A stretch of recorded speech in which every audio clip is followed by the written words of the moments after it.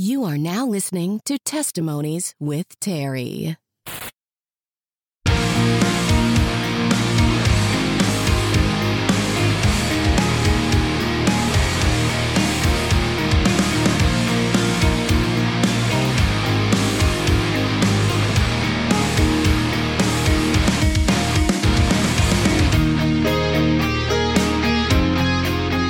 Hey, what's up, everyone? Welcome to episode 7 of season 2 of Testimonies with Terry.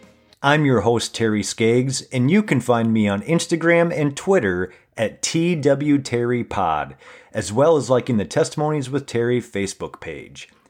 So today's episode is pretty cool because you guys are going to get to listen in on a conversation I had with a friend that I hadn't seen or talked to in years. It's raw and it's real. You're going to hear the testimony of a woman who had to figure out who she truly was after being thrust into a parental role during her childhood and how she sought out healing and finding herself. You'll hear how she's grieving the recent passing of her mom and the nuggets of wisdom she's learning along the way. You'll also hear about this woman's obedience and dedication to follow God wherever He's calling her to carry out the purpose He has on her life. From St. Cloud, Minnesota, to Sydney, Australia, and now New York City. Ladies and gentlemen, this is Leah Amundson's testimony.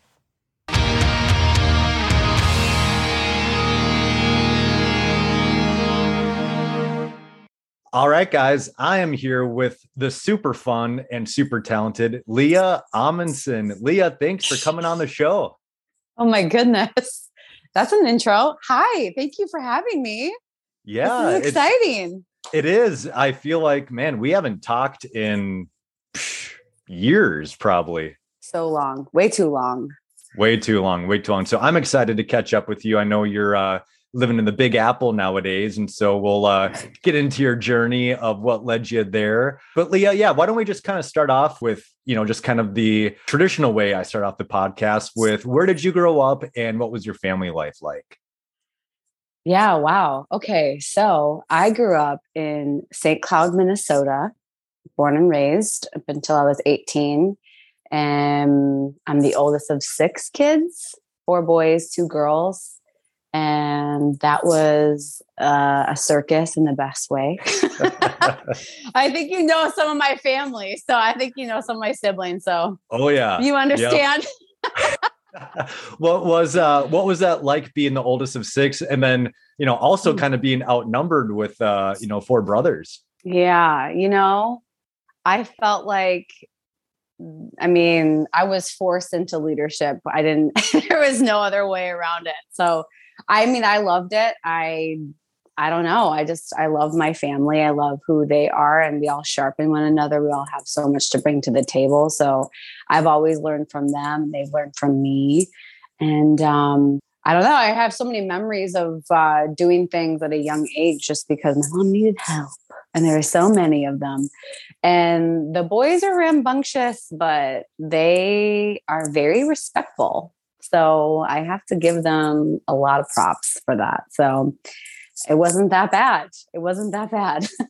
I may have scared them more than anything because I was like the boss. So they didn't want to get on my bad side. Gotcha. You instilled that fear in them. Healthy amounts, nothing crazy, but yeah. Awesome. What was your relationship with your parents like as you were kind of growing up? That's such a loaded question. I'm like, wow, like how vulnerable do we want to go? Completely up to you. Completely up to me. Well, when you're thrust upon major responsibility at a young age, I feel like that can either set a kid up for a lot of wins or it can put a kid in a place of, your survival mode, essentially. Like you have to take care of yourself. If, you're the boss too, then who's looking after you? So sometimes it did feel a little strain I was like the 3rd parent in the family for a long period of my life there. But I kind of enjoyed that role at the same time because I'm naturally a very protective person. But yeah, I think Man, I haven't really talked about my childhood, like with, that dynamic of my relationship with my parents in that way. But I will say it was a challenge, a lot with my father and with my mother. But you know what? I healed in the process and through the years. And, right now I have the best standing relationship with my dad. And before, my mom, we had like the most solid relationship ever. So there's a lot of redemption through the years to surmise it. With you kind of taking on that third parent role, that leadership role, is that something that, do you feel like your parents kind of like expected that out of you or like spoke that to you? Or is that something that you just kind of did naturally on your own? How did that kind of come to be? Yeah, I mean, that's a good question. I think it was a little bit of both.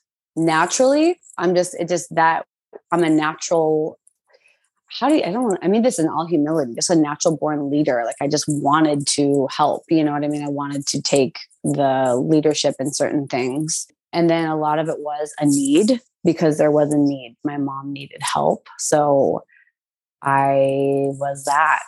So, and I think there's a lot of generational things attached to that as well. Same thing happened to her brother, who's the oldest. He was like the third parent. And I think it goes down the line. So I saw some threading through the tapestry, of my life and my, family's life down the line. So what was your relationship, or what is your relationship with your sister like, with you two being the only girls out of the bunch there? What's that relationship been like? That relationship, she's the middle child too. And we're both kind of have this like alpha kind of energy, if that makes sense. So there's a bit of like, not like a battle, but I am like almost 4 years older than her too, though. So there was a huge gap. So I did like definitely nurture and take care of her when she was younger, but like she was just, I don't know, just old enough in the group too, to take on roles as well. So again, a little bit of a strain, but man, I could go on about generational stuff as well, because that same type of thing happened to my mom's family. And she was one of 8. And so there's 5 boys and 3 girls. And there is just this battle royale between the guys and the girls half the time, and like who treatment and certain things like that. So my relationship with my sister, I think she didn't want me to be a mom to her. She wanted me to be a sister, but I don't think I knew how to do that sometimes. That makes sense. Because I was like constantly in control, constantly, whatever Leah says goes kind of thing, which it's not fair to either kid, because it's like the parent ultimately should have the say so, but they had some different things they were a part of. And so I was in charge and they were gone. A portion of like, I don't know, I want to say till 11 to 15, 16. That was like a crucial time where I was like really, really present in the home. So I like what you said about not really knowing how to be a sister, because I mean, yeah, you were never shown or never taught how to be a sister, let alone, you were kind of, again, thrust in that role of being a third parent, to not just your sister, but all your siblings. And so over time, now that you've, gone into adulthood, do you feel like you've been able to kind of find that role as a sister, or has that been something that's still kind of been difficult to figure out? Yeah. In fact, as adults, all of us have the best relationship with each other than ever. And I was away a lot of still am, my adulthood. I was 18 and I flew the roost, I was like gone. I was like, bye, bye Minnesota, bye everybody. I need to get out of here.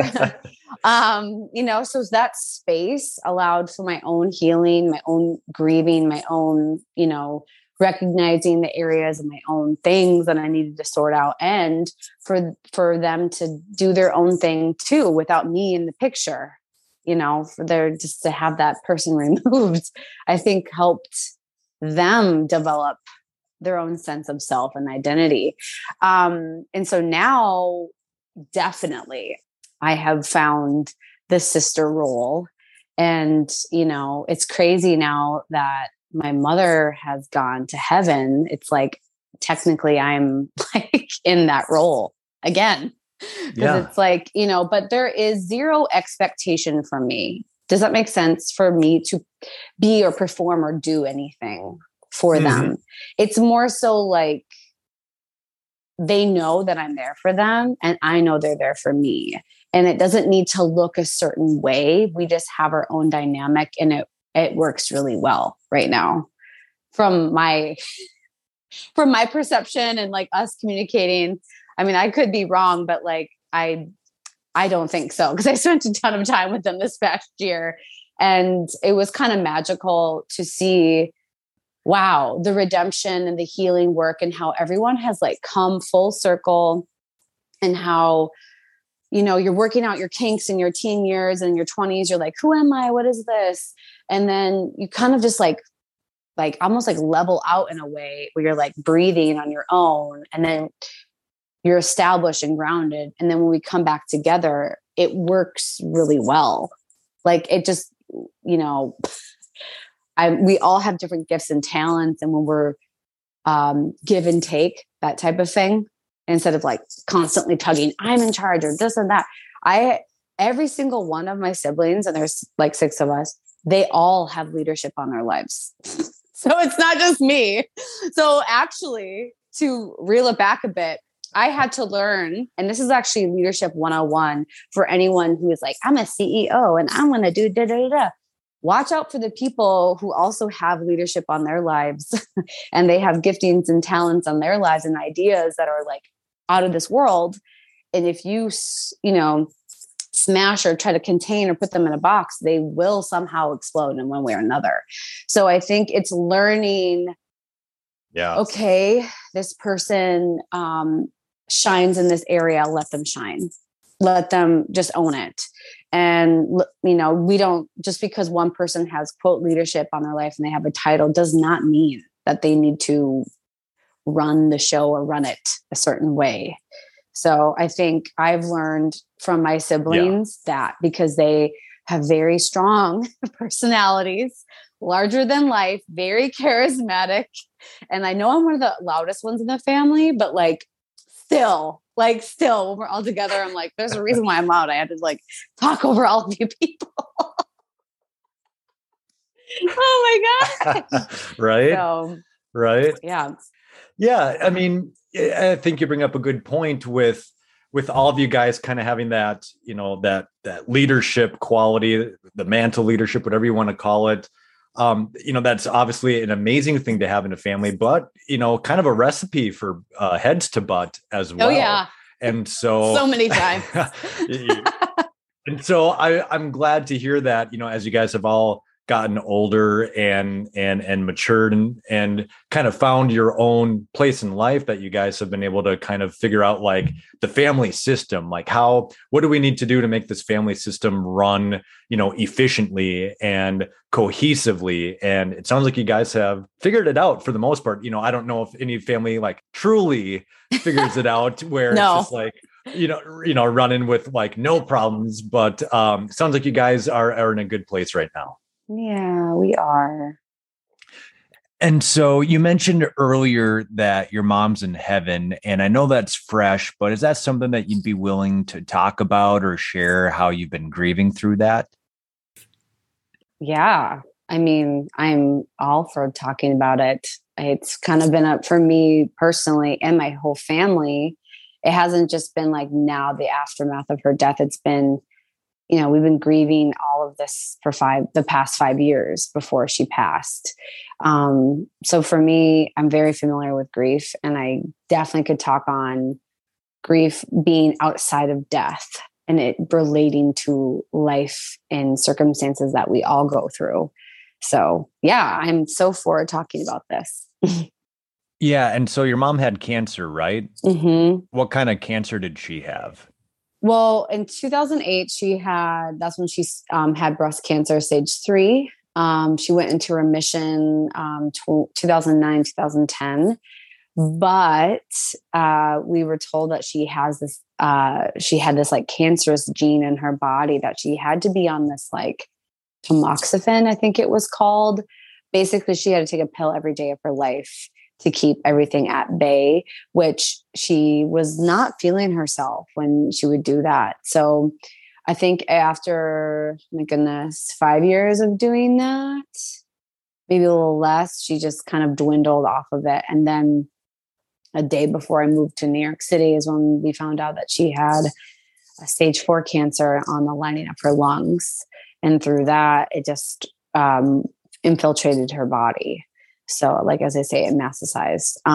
So went to her, like, I think it was a few of her organs. And then eventually towards the end, it went up to her brain.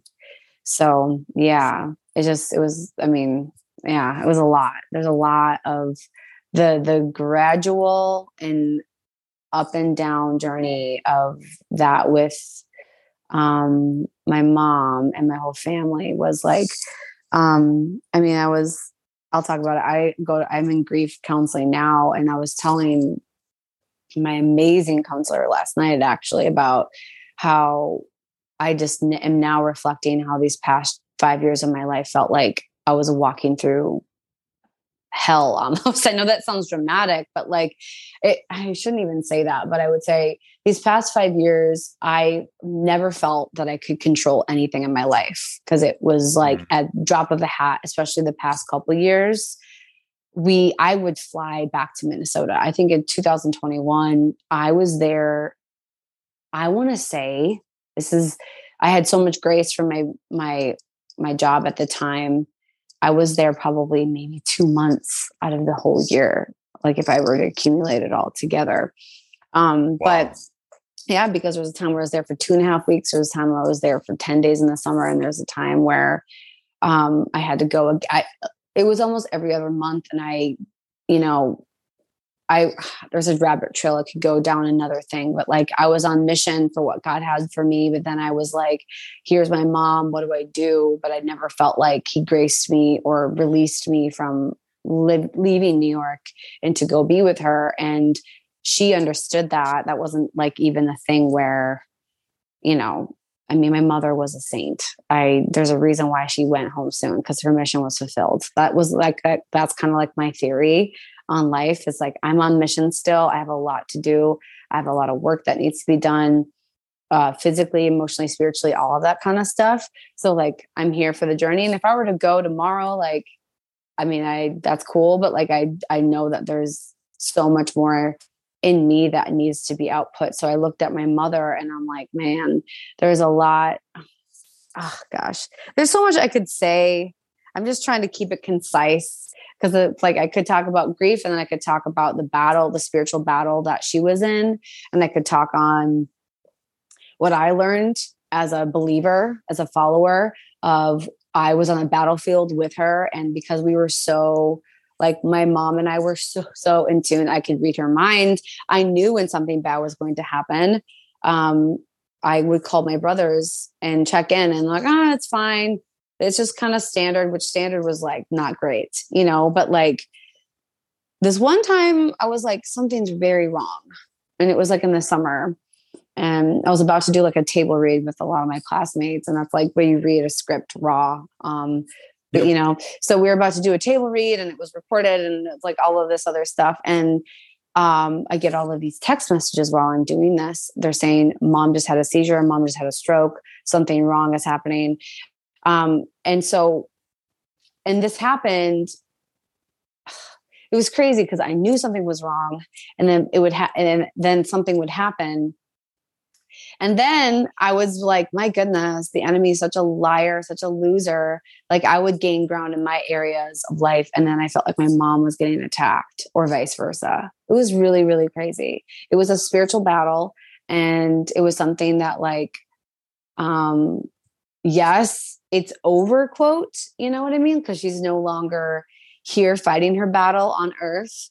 But there is still a battle that we wage on earth, you know, and it's not against flesh and blood. So, I mean, I could go on and on about the tactics of what I learned, what our family learned, and fighting in the spirit against fighting in the flesh and fighting from the soul. And I learned in the spirit realm, we must see there and not like be so caught up in the physicality of what we see, because that can so distract and derail you from what the Lord has spoken. And I have, and now in the process of accepting her death, amidst, and this might speak to some people, there was a lot of prophetic words attached to my mother's healing. A lot. And in the spirit, I believe that because that's God's ultimate goal. That's his ultimate promise is healing on earth, you know, to see the goodness of the Lord in the land of the living. That is who he is, you know. And I'm not saying the enemy is greater than God. Obviously, he is defeated. We are victorious. But our faith, God uses the measure of our faith. And there was just some things that transpired within our family that like the physical got to be overwhelming, because at the end of her days, she was almost lifeless and like could not do anything on her own. So it was like a newborn baby, essentially, is how she was in the past 2 months of her life. And I know she only hung on because of us, her kids, and then my dad, because my dad and her had this like wild romantic life together. Extremely, like, I mean, I could go on about that too, about what I learned through a godly marriage, through my parents, and how my mom like really exemplified what it means to be a supportive, a submissive, and a loving wife to her husband. And then I got to see my dad be like Jesus. Ugh, I might cry. Yeah.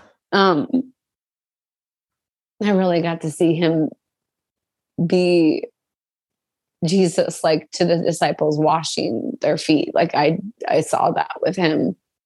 I've never seen that before from anyone.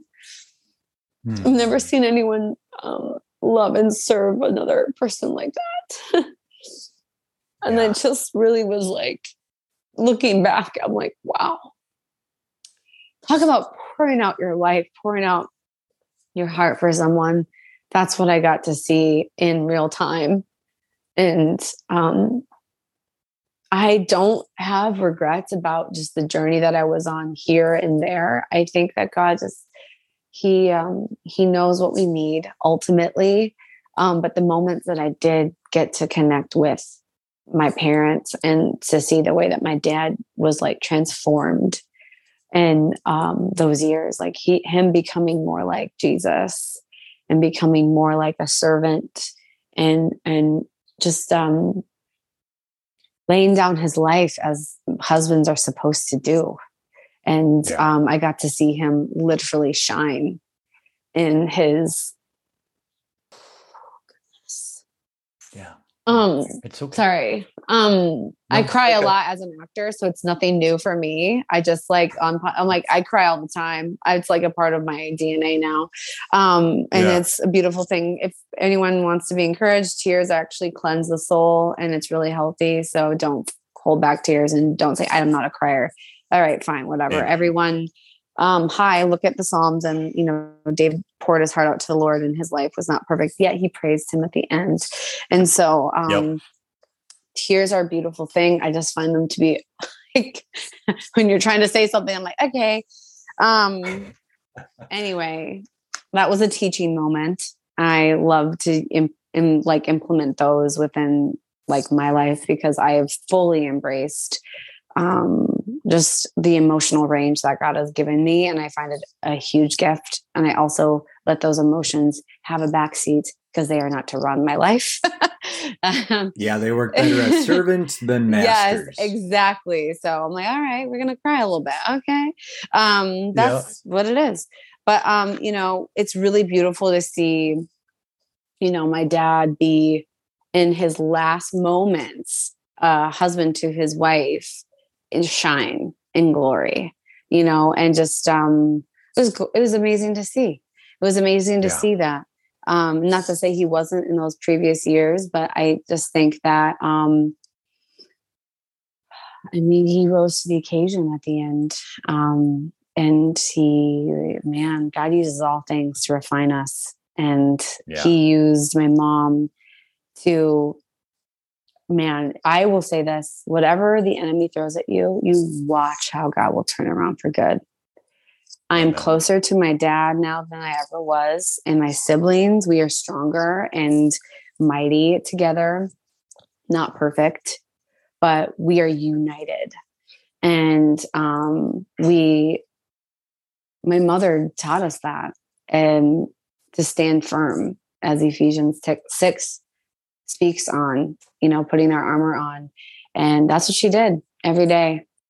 Every day. And I keep her with me every day now, because I'm just like, the legacy must live on, and I'm a part of that. So it's not like with pressure, it's with honor and a joy to literally run after God's heart. And what I've seen through that in the grief process is not going to physical things that will temporarily take away the pain and numb you for a minute.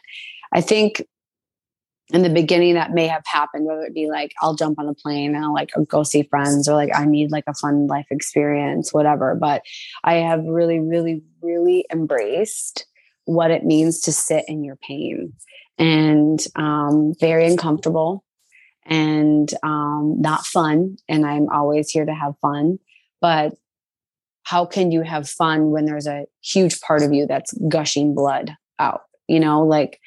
That is an area that needs assistance and healing. And so for those who are grieving, whether it's a, divorce, whether it's a child, whether it's, a job, a dream, I don't know, we're grieving. I'm grieving personal things up besides my mom right now that I've had to lay on the altar and give to him, and allow the Lord to be bigger than the grief that I'm experiencing, but not, denying any pain that I've been walking through or have walked through in my life.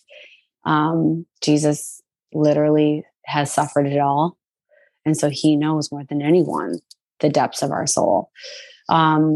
So with grief, it's weird.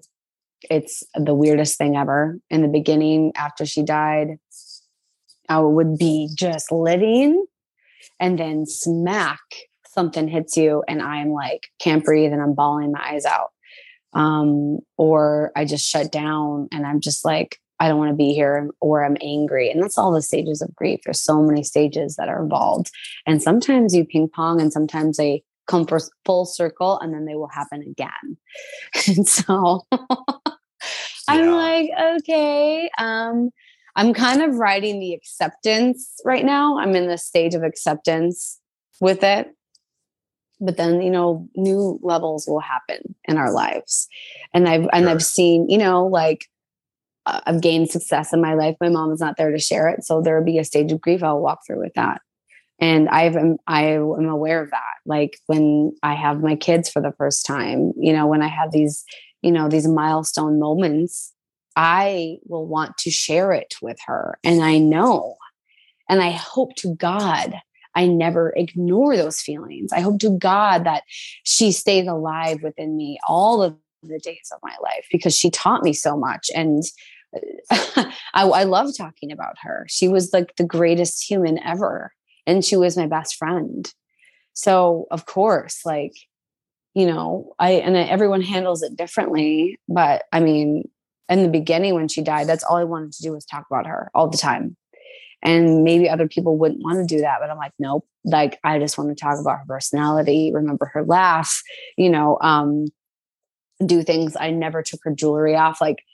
My sister and I split up her jewelry.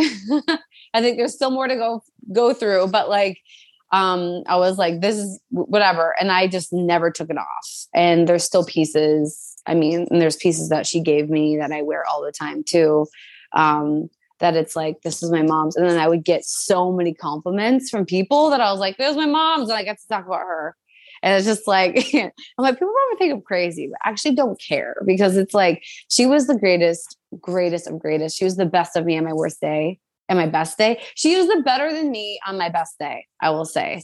And and her best day would be like negative worst day for Leah. So I'm like, this woman never complained, never ever used the cancer excuse. Who is that? Who does that? Amazing. Who actually does that? Well, actually, I have cancer. So, like, my mother never. And if she did say that, we would be like, I mean, she never would, but if she were to say that, we would probably give her a look like, that's not what we do. We aren't complainers and we are not victims. She never, I'm telling you, at the end, I was like, that woman's in so much pain, obviously.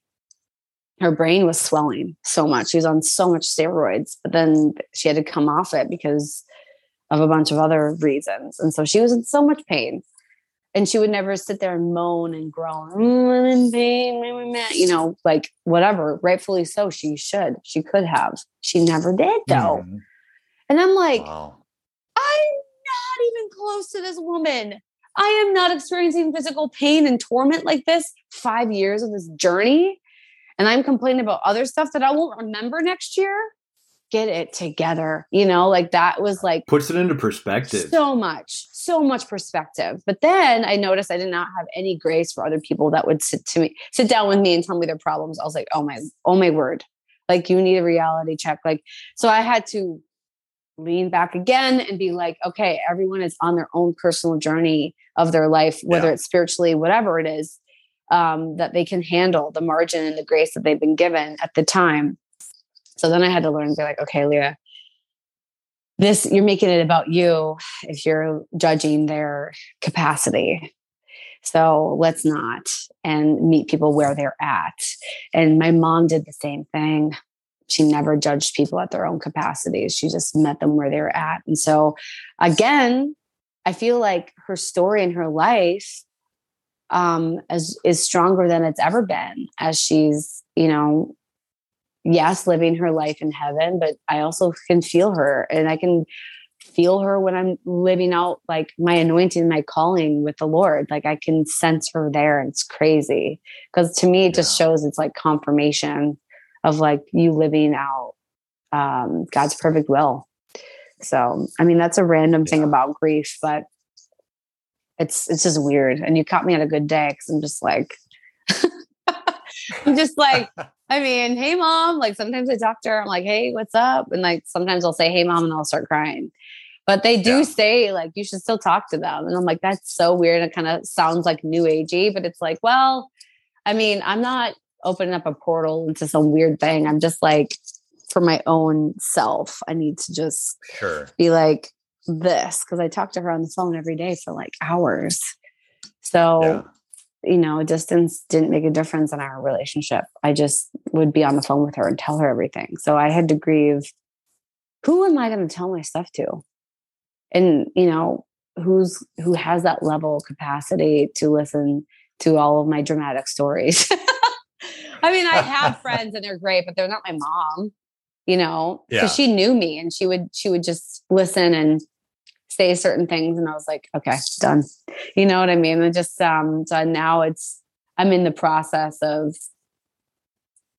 okay, God, who can I trust and who can I really allow in? And I have my people, but I also I don't know if anyone else would feel this way. I don't want to be a burden, and I don't want to be that annoying person that's like crying wah, wah, wah about all of my stuff. So I really, really, it's a blessing. It's turned me and drawn me closer to Jesus in this time, and then gaining wisdom and discernment of when I'm like, I need to phone a friend. I need to reach out. I need a prayer buddy. And, which I'm always for, healing comes through community. It does not ever, under any circumstances whatsoever, come in isolation. And I will say that to the good word to the day I die. Hear me loud and clear. Healing does not happen in isolation. It happens in community, because they will set you free from mindsets in the lonely place, and they will tell you the truth about who you are. And this is for godly fearing women, men and women of God, to surround yourself with. And thank you, Jesus, I have those in my life. And there's times where, though, it's not isolation. It's where he might want to put you in a place of I say the word seclusion, but Jesus, he fasted and prayed for 40 days by himself. He went off the wilderness. Yes, the wilderness places that he wants you to draw in. And I have made friends with the wilderness places. Awesome. Is it? Is it awesome? Oh, the world doesn't feel awesome. But... doesn't it all?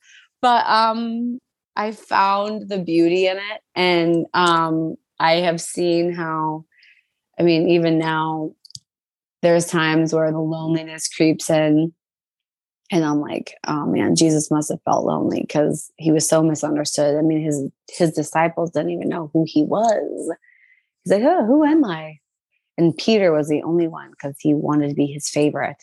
He was the only one that's like, you're the Son of God, you're the Messiah. And everyone's like, I don't know, you're this, you're that. And he's like, cool. And even then, I'm sure Peter did not even fully, obviously we know that there's a million names for God, but I think that the goal in grief is to not aim for it to be understood. The goal is to be authentic and real with yourself, and to surround yourself with others that will let you be who you are in the moment, and to not let you stay there.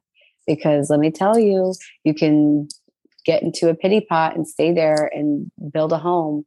You will literally be a stinky bog, because there's no movement there. You need to be moving. So grief looks like, there's a lot of things that I'm doing right now that, oh man, it's a busy season, but thank God, because my mom never even stood still. So why would I do that? And she was very, very sick. Yeah. Well, Leah, it sounds like you've learned a lot during this grieving process, and I'm glad that you're going to grief counseling and getting help that way. And you talked about your mom leaving a legacy, and I think it's so evident in you and in your siblings that legacy lives on. And I'm sure that she's really proud of you. Thank you, Terry. Amen. I receive that. You mentioned a couple of times that after you left home, you had to work on healing and grieving. And I guess I'm kind of curious, Leah, what throughout your childhood, what kind of happened that led you to, have to go through that process of healing and grieving?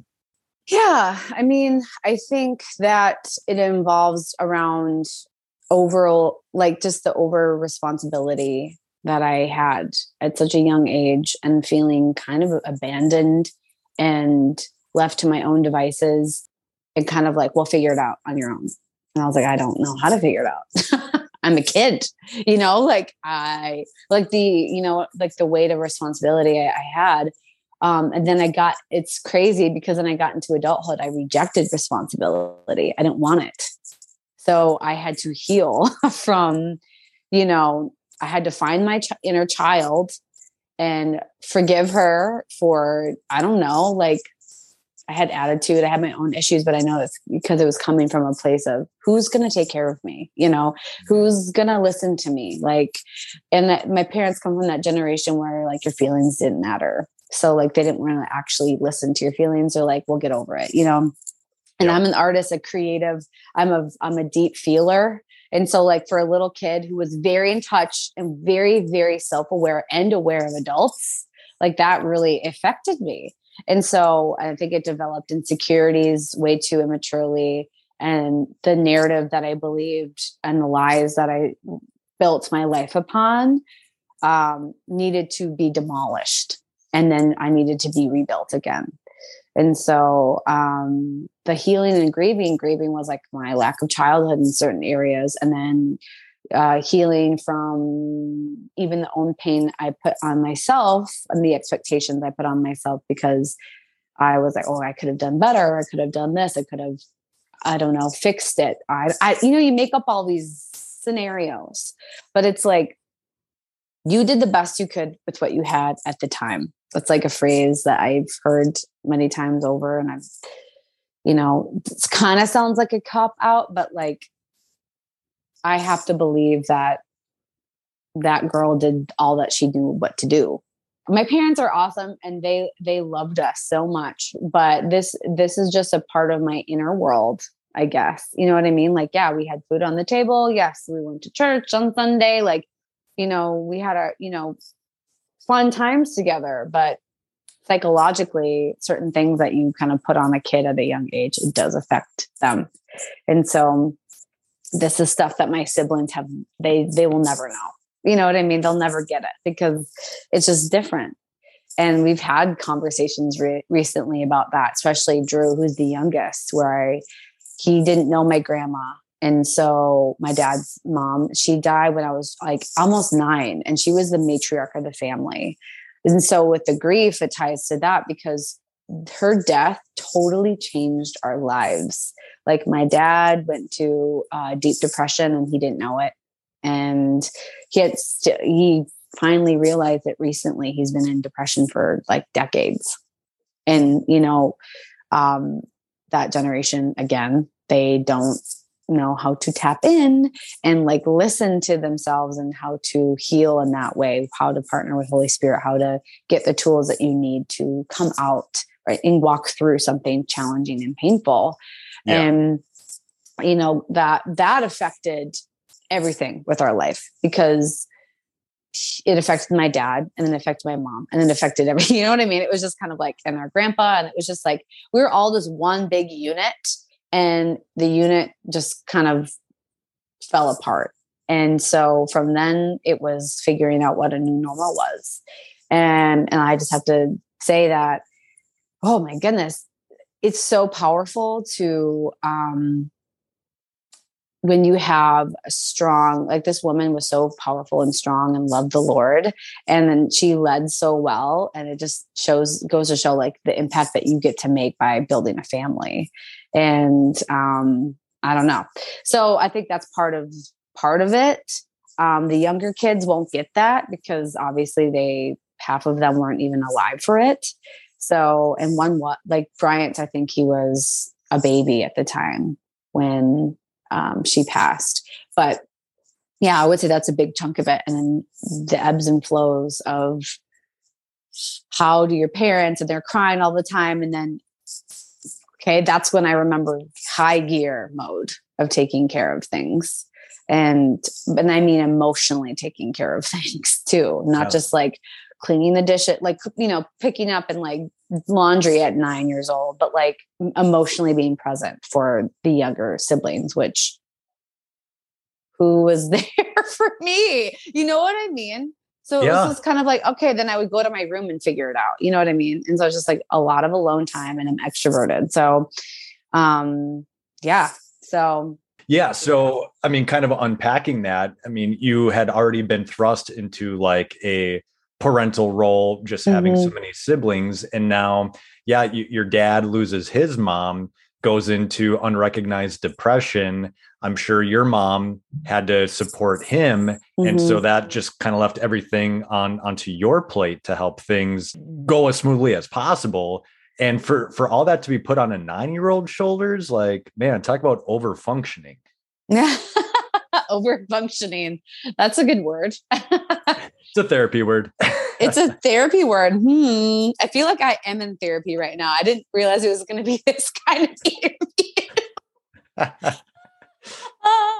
Here we go. I love hard things. It's been a hard week, so we might as well finish with hard things. It's time for the story to be told. There's like so many things that God's doing in my life right now that I'm just not surprised that he wants to use me to help others It's not about me. And, you know, and he gets all the glory in that because I didn't heal myself. Yeah. You know, I was surrendered to, you know, he offers healing all the time and all we have to do is receive. Yep. I want to go back a little bit here, Leah. Sure. As you were talking about your childhood, I was thinking about attachment theory, and it's something that I talk with all my clients about.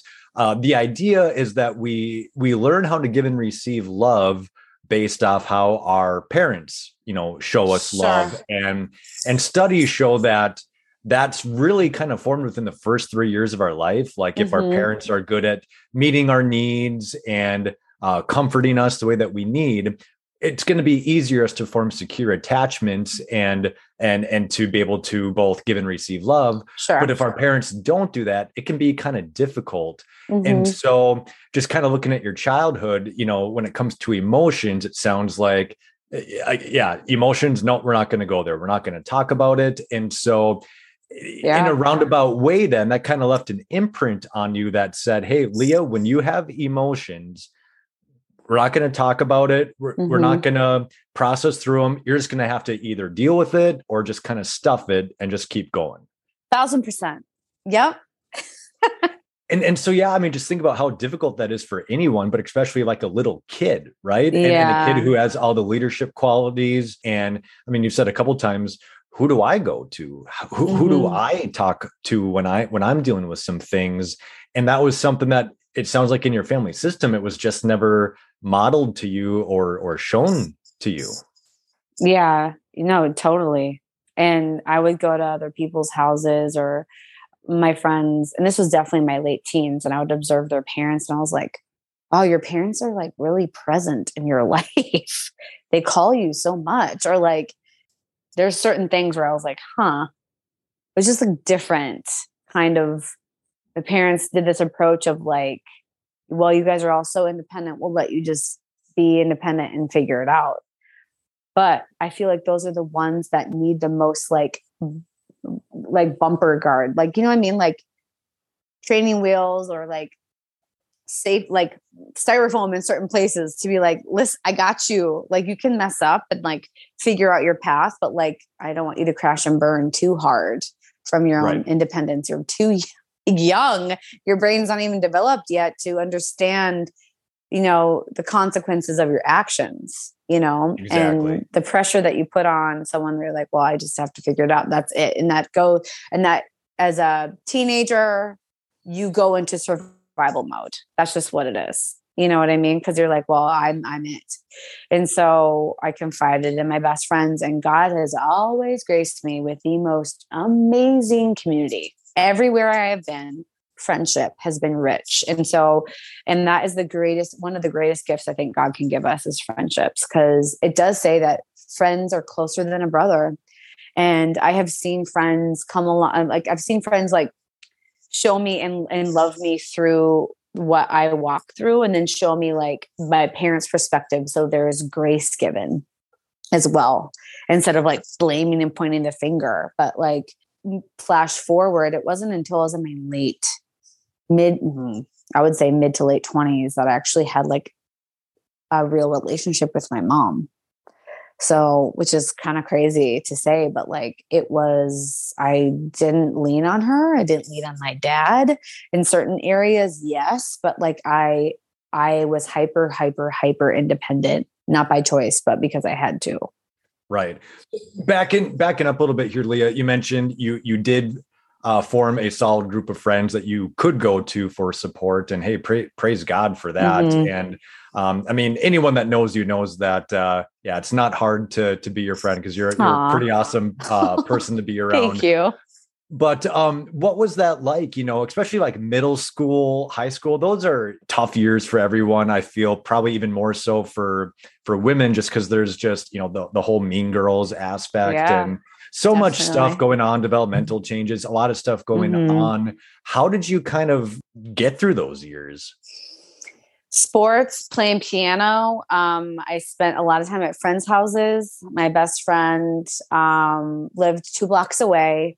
and she's half Swedish, half Korean, and her mom is from South Korea. And so I would go to her house literally as a little kid and then into my teens, at least twice a week.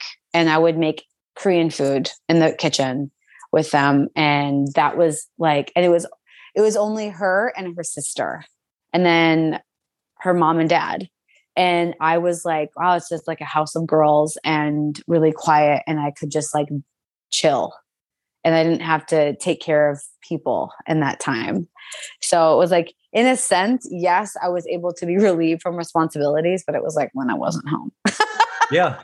Yeah. It's like you could just be a kid. I could just be a kid. So I spent time, at people's houses. A lot of sleepovers. I know it's kind of like taboo now. People are like, I'm not letting my kids sleep over anywhere. I literally was over at someone's house all the time. And not because, I just needed space. That's it. Cause like, I think deep down I knew what I needed. And it was like, I need to get away from all of that. And we grew up in a small house, like technically 3 bedrooms, but the one bedroom downstairs was an office that we put into a bathroom, not a bathroom, a bedroom. And then the other one was a laundry room that we converted into a bedroom. So and one functioning bathroom. So yeah, I was like, I want space. Yeah, that was hard to come by in your house. Is definitely hard to come by. But it's crazy. We all kind of like are like glued to one another. We all genuinely like and love one another, but with those personalities, sometimes you're like, it's hot in here. I need some air. So I'm going to step out, like, right. Right. So it's lots of time away. And Leah, you mentioned going to church every Sunday. What, what was your faith background, and what role did your relationship with God kind of play throughout your childhood as you were kind of looking for those sources of support? That's such a good question. Definitely grew up in the church, non-denominational, Assemblies of God type upbringing, kind of Pentecostal with the tambourines and the flags and all of the fun, crazy, charismatic stuff. I grew up with that. So I was aware of some crazy healing spiritual things from a young age. And like with that leadership and that responsibility, it was almost like God allowed me to see the supernatural, and to, not like we can see the supernatural, but you're witnessing miracles, or you're involved, like you're in the atmosphere of his presence at a very young age. So I was, it's crazy looking back. I had a relationship with him since I was young, very young. I remember asking him, as you say, into my heart. Like that's what they would say then. I was like 4 years old, and my parents were going to sleep, and they were like, Leah, do you know Jesus? I'm like, I know Jesus. Like, is he the Lord of your life? They ask those cute little questions. You're little and naive, and you're like, no. And like, let's do that. And so we prayed that prayer, and I was like, this is cool. Like, I remember that connection, genuinely felt that connection. And, regardless of all the upbringing, my parents did the very, very best to protect us from just the crazy stuff out there in the world, and to keep us as pure and innocent as possible. So I remember listening to worship music before I went to bed on, I'm going to date myself, like the cassette tapes. Oh, yeah. And yep. So that was definitely a thing for us, and a lot of worship music in the house. I don't even know Michael W. Smith, create that, whatever that existed. I don't know. So like in the house, there's, amidst all of the emotional turmoil that we were in, they fought for an innocence and a pureness to reign in our home. And they did a lot of protection around that. And I pushed the boundaries a lot, because I was like, oh, what's on MTV? And I want to know what, like, I love the Backstreet Boys and NSYNC, you know what I mean? But like, so yeah, I grew up in church, but then at the same time, I was like, I love pop culture. So it was like this really interesting dance between the two. Sure. But I grew up very young, serving in the church, in nursery, doing all of those things. I literally did the puppet ministry team. So corny. I can't believe I just admitted that. But yeah, I did that. I did a whole bunch of other things, like the weird stuff that they did in like the 90s and the early 2000s, you know, like they to get the gospel of Jesus out there. Like I probably did all of those things. If you think of a topic, I probably did it. So heavily involved in church for sure. That was like, I was there 2-3 times a week at least. And so did you lean on God then during, those years, specifically maybe those high school years, those teenage years as that source of support? Yes and no. I fell prey to peer pressure. And when I transferred from junior high to a high school that wasn't like in conjunction to the two, I chose to go across town to a different high school, meaning I wouldn't have grown up with any of these people. I felt to do that because of the structure that was built for this other high school that we were all meant to go to. I knew that I would not flourish there because I had a really hard time in junior high. I was a girly girl and punk and emo was a thing. And it was like awesome to be that. And I just wasn't that.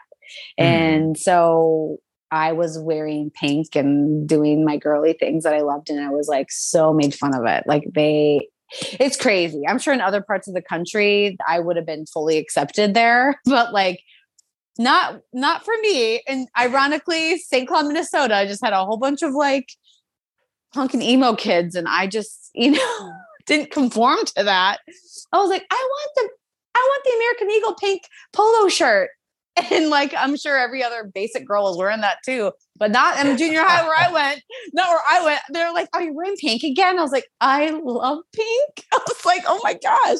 So opposite of Mean Girls, like literally, I was like, I just like doing this. And they're like, you're dumb and preppy and stupid. I'm like, oh, that's not nice. Okay. And it was that crazy though when I think about it. But yeah, I mean, they had Hot Topic was like where you would shop.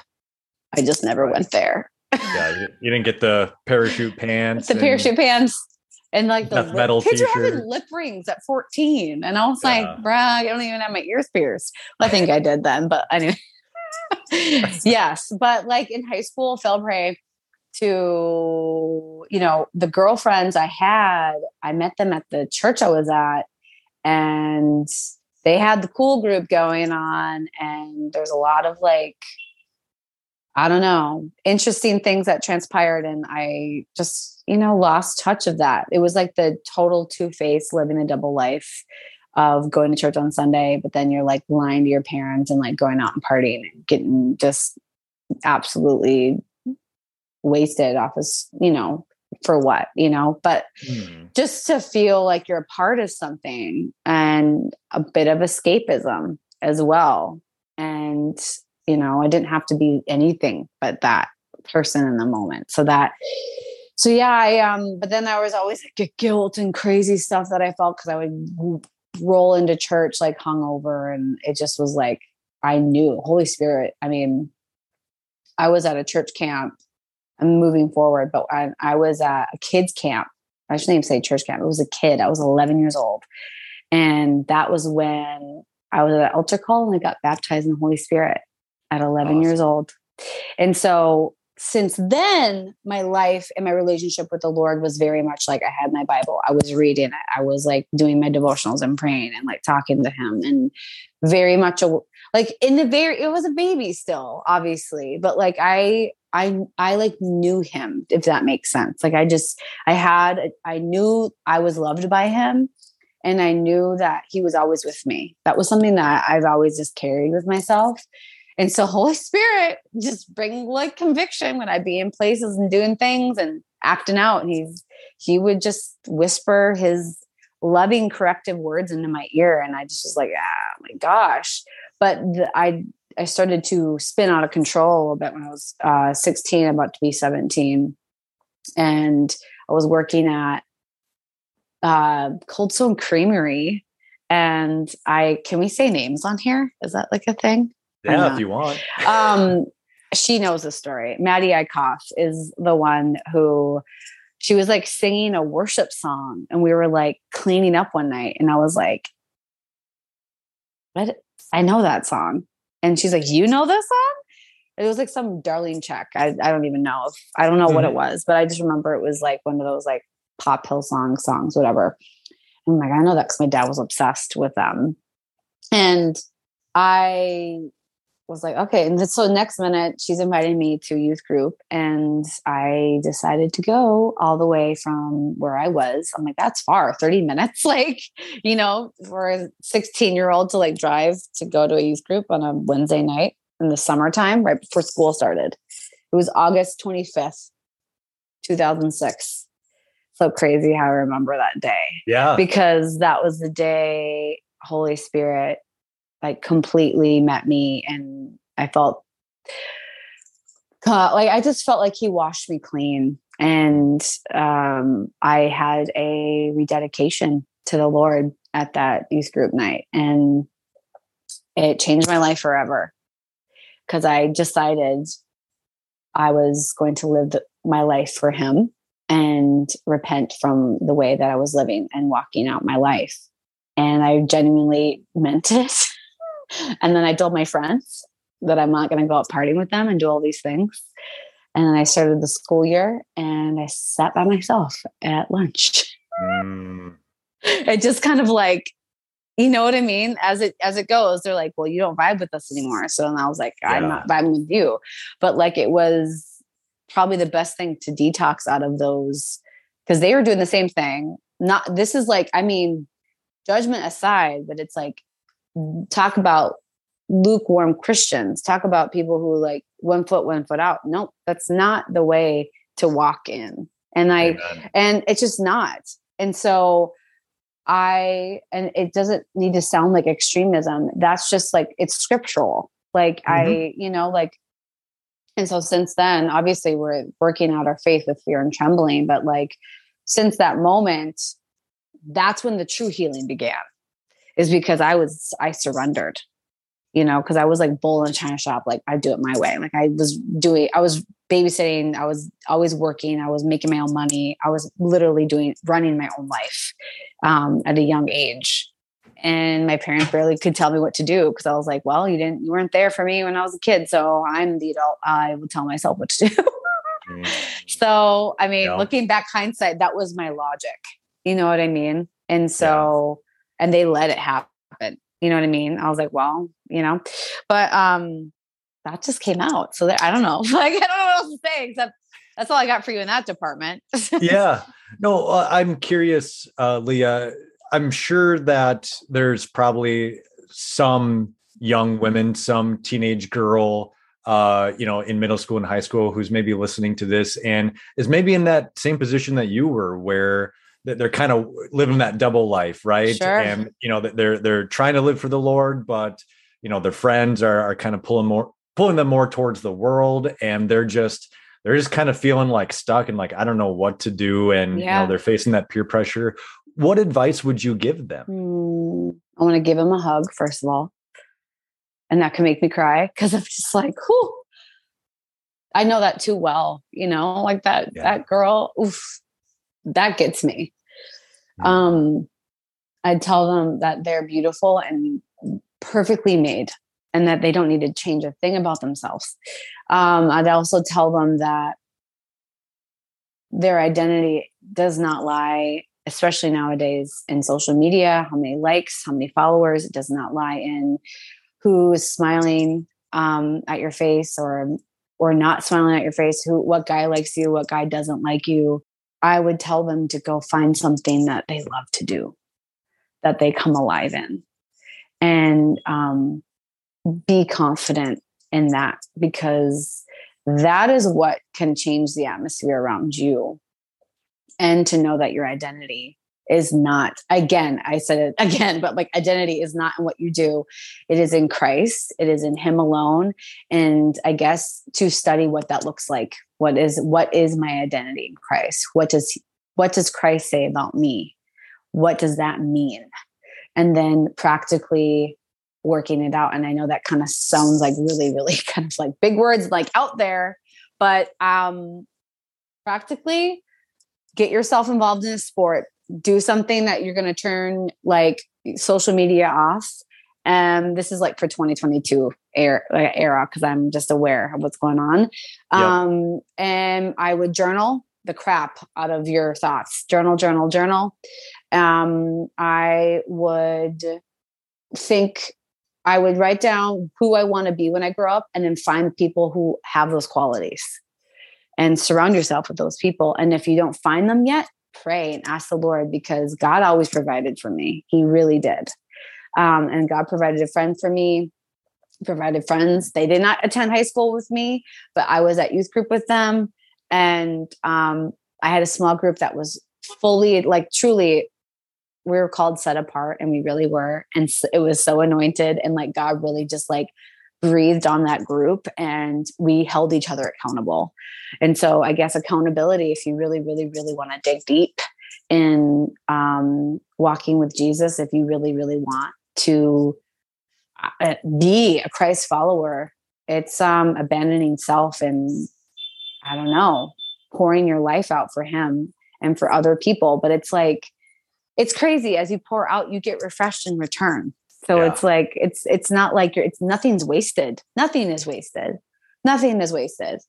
And volunteer your time somewhere that you like to be, somewhere that you like to be. I don't know. Like, I think so. Like, I did a lot of things that, I volunteered in church a lot. And I think I don't regret that at all. I know some people are like, I spent too much time in church. No, I don't regret that, because I saw people's who are worse off than me or way better off than me as a kid. But all of that matters, because that's the kingdom of God. Like, we're all different and unique. So it's like, it's just good to surround yourself with different kinds of people, different backgrounds. Like, I don't know. I would just throw myself into anything and everything and see what I'm good at and see what I like. And I believe that everyone is good at something or a lot of things, so. Yep. Man, that's a good word, Leah. I pray that those words really reach whoever needs to hear them right now, because I think there's a lot of wisdom in what you just said there. And you came out on the other side of it, so you know where those girls are at right now and what it's like. And for you to be on the other side, I think, man, you'd make a good mentor if you're not currently mentoring someone. So I appreciate just those words of advice there, Leah. You mentioned, kind of fast forwarding a little bit, at 18, you graduated high school and you got the heck out of St. Cloud, Minnesota. Where'd you go? I went to I was like, Jesus forever. Like, I still am that way, obviously, but like I went to something called Master's Commission, which I think is shut down now. But yeah, I'm pretty sure. I need to get the facts. Don't quote me. But like, it's a discipleship program down in Fort Myers, Florida. And so my parents drove me. Oh man, that story in itself. I'm telling you, when I graduated high school, my body became chronically ill, like pain just filled my body. And I had no idea.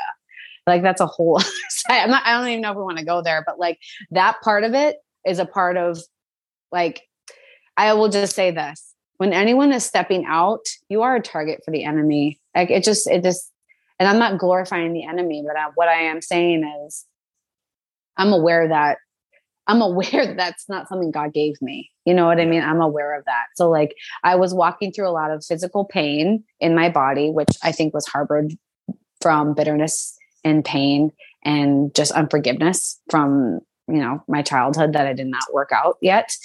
And so I went down to Master's Commission, and that's where I really like, whoa, God brought people into my life. Iron sharpened as iron. I was thrust into ministry and leadership again and hard things. And I was like, I want to be a worship leader. I want to be a pastor. I was like, I'm going to rah, rah, rah for Jesus in church. Like, I was just like, like doing all of these things. So I did that for 3 years, and it never felt like, haha, this is it. I have arrived, and I don't think that feeling ever happens, but yeah, I was down there for 3 years, and that's a whole other book in itself. So I'm just going to park it there. Okay. Sounds good. Anything, of significance or of note that you learned while you were down there, or any Yeah. like big, Goodness. just kind of revelatory moments with God while you were down there? Man, I learned so much about my emotions, and that God can handle it, and that I can give them to him, and that my emotions are good. They are not to drive the car of my life, but they are to be heard and seen and acknowledged. And so through that, it was the beginning stages, because like, again, my emotions and my feelings were totally rejected. And so I just disregarded them for myself.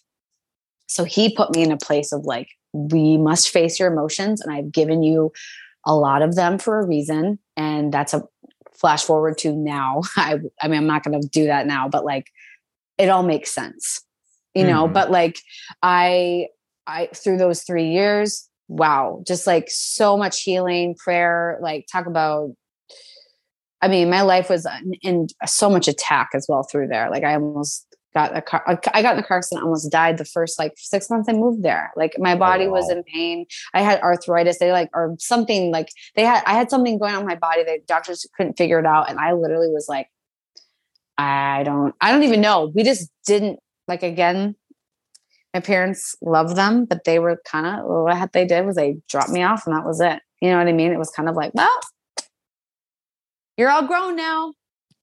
I was like, okay, what?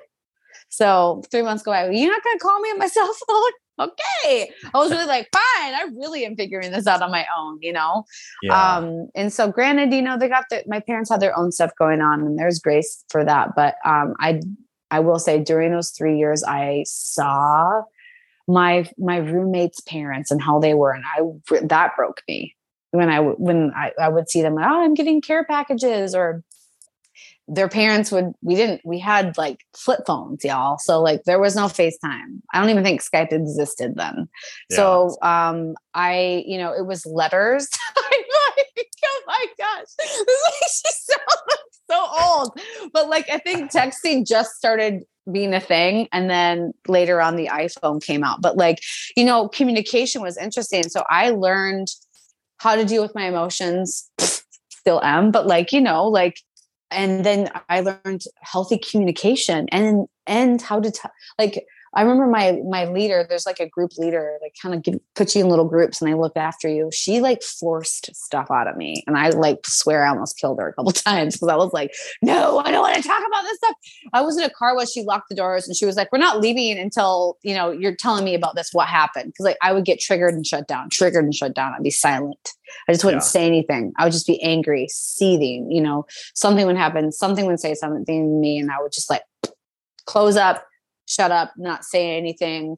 And looking back at that girl, I'm like, whoa, I would never do that now. Like obviously learning discretion of like, you shouldn't say this at this time, you know, that's called discernment, like tapping into that. But like, I really had no idea what to do with myself. I really didn't. I just was like, I would just constantly tell her to shut up and then push her aside. I did it to myself, you know, like, so essentially I rejected myself. And so during those 3 years, God was teaching me, about how he made me, and then how he loves me and how he desires like true intimate relationship with me. And that for me to have a relationship with me, because like, I know that sounds kind of, I don't even know what that sounds like, but it just, self-acceptance and self-acceptance. I was used to being the boss, the leader, the sibling that was like telling everybody what to do. And there was a season where I was not that. And I had people tell me that they're like, you just need to chill out for a second. Like you need to just not be on 100. And so, yeah, I mean, I could go on. There's a lot of things in that context though, that was not healthy. So not a lot of great, healthy leadership that I learned. I learned what not to do in church stuff. And I don't know. I think that's a whole other podcast, to be honest with you. Okay. I'm like, church dynamics, that's a whole nother thing. So like, but I observed a lot, learned a lot. I'm thankful because I would not be who I am today without those 3 formative years of deconstruction and breaking down. And then God strategically, he's so strategic with who he brings into your life. Everyone pay attention to who is around your life. And if you like who you are more with the people around you, keep going to coffee with them, keep hanging out with them. If you like, and if you feel better when you're like, I love when I'm with Terry, I feel like I'm just awesome and I could do anything. You should hang out with Terry more. Like, when I'm with Sally, I always feel like I can never do anything right. Well, don't hang out with him anymore. Yeah. Like, you know what I mean? It's just like, pay attention to those things. And so it's like, I was blessed to be surrounded with some really great people that I was like, I want to be more like you, And so like, but that's a blessing. And that's something I fought for, because it's like that, I don't know. You're who, like Kirby would say this, back in the day. It's like, I was 17, like you are who you are who you surround yourself with. So you look at your 5 friends and I'll show you your future. Yeah. And literally has carried that with me all the days of my life. And I still assess that to today. I still look at my life through that lens. I have to, because friends are seasonal at times, and there are friends that are forever. And then those forever friends, sometimes they have their own stuff, and it doesn't need to be like right in your face all the time. But, I don't know. I could talk about friends and that stuff too, but, yeah, so that was the 3 years at Master's Commission. And, a little bit. And did you eventually get healing in your body during those? Yes. Oh my gosh. I should say that. I mean, this is crazy. So like, I went there mainly because I want to be a worship leader. Right. And I was like, I want to do this. So I did that. I was leading, doing that on the side with other stuff. And, this is going to make sense. But like, there was, we had like a worship team. They would tour and they would go promote Master's Commission. They would go promote the school, and then they would do their little, I call them concerts, because I'm like, it wasn't really worship. I'm sorry. Cause it was like, like the emo screamo times where you're like, like you're just like screaming, like, what is this? This is not worship music. I mean, everything's worship, but it's like, come on, it's like, it's a show at the end of the day. And like, I'm just going to call a spade a spade. So like, I was asked to go on tour with them and do like their production. In the beginning, like literally get there in September. In October, I'm on tour with them for a month and a half. And so, my body's in pain. I'm like, whoa, I would walk for like 10 minutes and I was like, I have to sit down and stop. My body would just like, I had arthritis. I don't even know whether it was autoimmune disease, but like my hands would be so huge. I couldn't wear shoes sometimes because my feet were so swollen, and it's just like a lot of crazy stuff like happened. So I did that. I was put like almost like God strategically again, like put me in positions where it was abundantly clear that my body was not well. Cause like I would limp and like have to take breaks, and it just, you can tell when someone doesn't look great. You know what I mean? Like I just didn't look great. So like, but as super strong-willed, stubborn Leah, she just powered through and she just didn't let it stop her. So, but it totally killed me at times. And I think that was a part of it. He used that to kill me. So amen, flash forward that same year. It's my first year, granted. So it will be a year of that pain and some change. Right. And we're again on our second tour in the summer. And this is our first stop, and from Florida to Tennessee. And we're in the backwoods of Tennessee. And I mean, no cell service, like nothing. Right. And they're like, here's where you guys we're going to do camp. It was like, we're doing kids teen camp. Right. It's in a barn in the middle of the field, which was magical. Right. Awesome.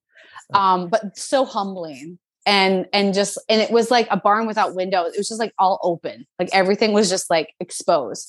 I mean, looking back, like I want to have church there, but I was like, dude, is this going to work? Like, I don't know. And it was a small kids camp, 50 to 70 kids and a few leaders. And some preacher that I wish I knew his name. I really do. Maybe I'll chase him down. Maybe, I don't know. But like, he just was this Southern man and he was preaching his word, like this. And it was like night 2 or something like that. And, the kids were so on fire for the Lord. And I remember sensing the Spirit so strong in the worship services and just how he let the Holy Spirit move. And he was very, very present with everything he did and every person that was there, which was small, but like still. And I was running like the projector and like doing all of like the lyrics and stuff like that. And I was like side of stage. And I remember it was like towards the end of the evening, he comes by me and we're talking and he goes, "What's your name?" And I tell him, "I'm Leah." And he goes, "I can tell that you are not well." It's like, "Can I pray for you?" Cause I was, like I said, limping and like my body, you could just tell, like I said, like I tried to hide it, but my goodness, sometimes people had to carry me at times where I was like, I can't physically move my joints. Like I was like, I'm in so much pain. And I didn't even take medication for it. I didn't even take pain meds. I didn't even know what I was doing. I literally, like I said, purest environment our parents were. I don't even know what like drugs were really. Like when it came to like over the counter drugs, I knew what drugs were, but parties, but like, anyway, whatever. But like, yeah. So he's like, "Can I pray for you?" And I'm like, yes. Granted, that past year, so many people would pray over me. Fasted, did so many fasts, I pray. I went up to the altar praying. So people would approach me and be like, "Can I pray for you? Like, I can tell you're not well." You know what I mean? I was just like, oh my gosh. And I was like, I'm that girl that's like, I can't talk to boys anyways because we weren't allowed to the first year. And I feel ugly because I'm like sick and like, what's wrong with me? And like, I have to keep going. And it was just like, no sick days, no days off type mindset, you know? So I was just like, okay, yeah, let's pray. You know, like I was just kind of like, yep, we're going to pray. But I really was ready. And so he goes, "Okay, let's pray." He's like, "First of all, I want to ask you, how's your relationship with your father?" Okay. I just started bawling. I just broke down. Yeah. Because I did not have one with my father. That's just the truth. And so his version we did, but what I needed as a young girl, you know, in certain areas emotionally to be met, never were, you know? And so, I was just like, that's all Holy Spirit. The Lord used them, man. And so, then he goes, "Okay, we're going to forgive him. We're going to forgive your dad." And I was like, wow, okay, we're going to do that right now. And so he says, "All right, let's pray this prayer." And so I pray this prayer of like, "Lord, I forgive my dad of the wrong that has been done to me." And, I don't even know. It was like a really basic, nothing super spiritual, just like, you know, boom, nothing happens after that prayer. He goes, "All right, Leah, we're going to ask God to give you the grace to forgive your dad."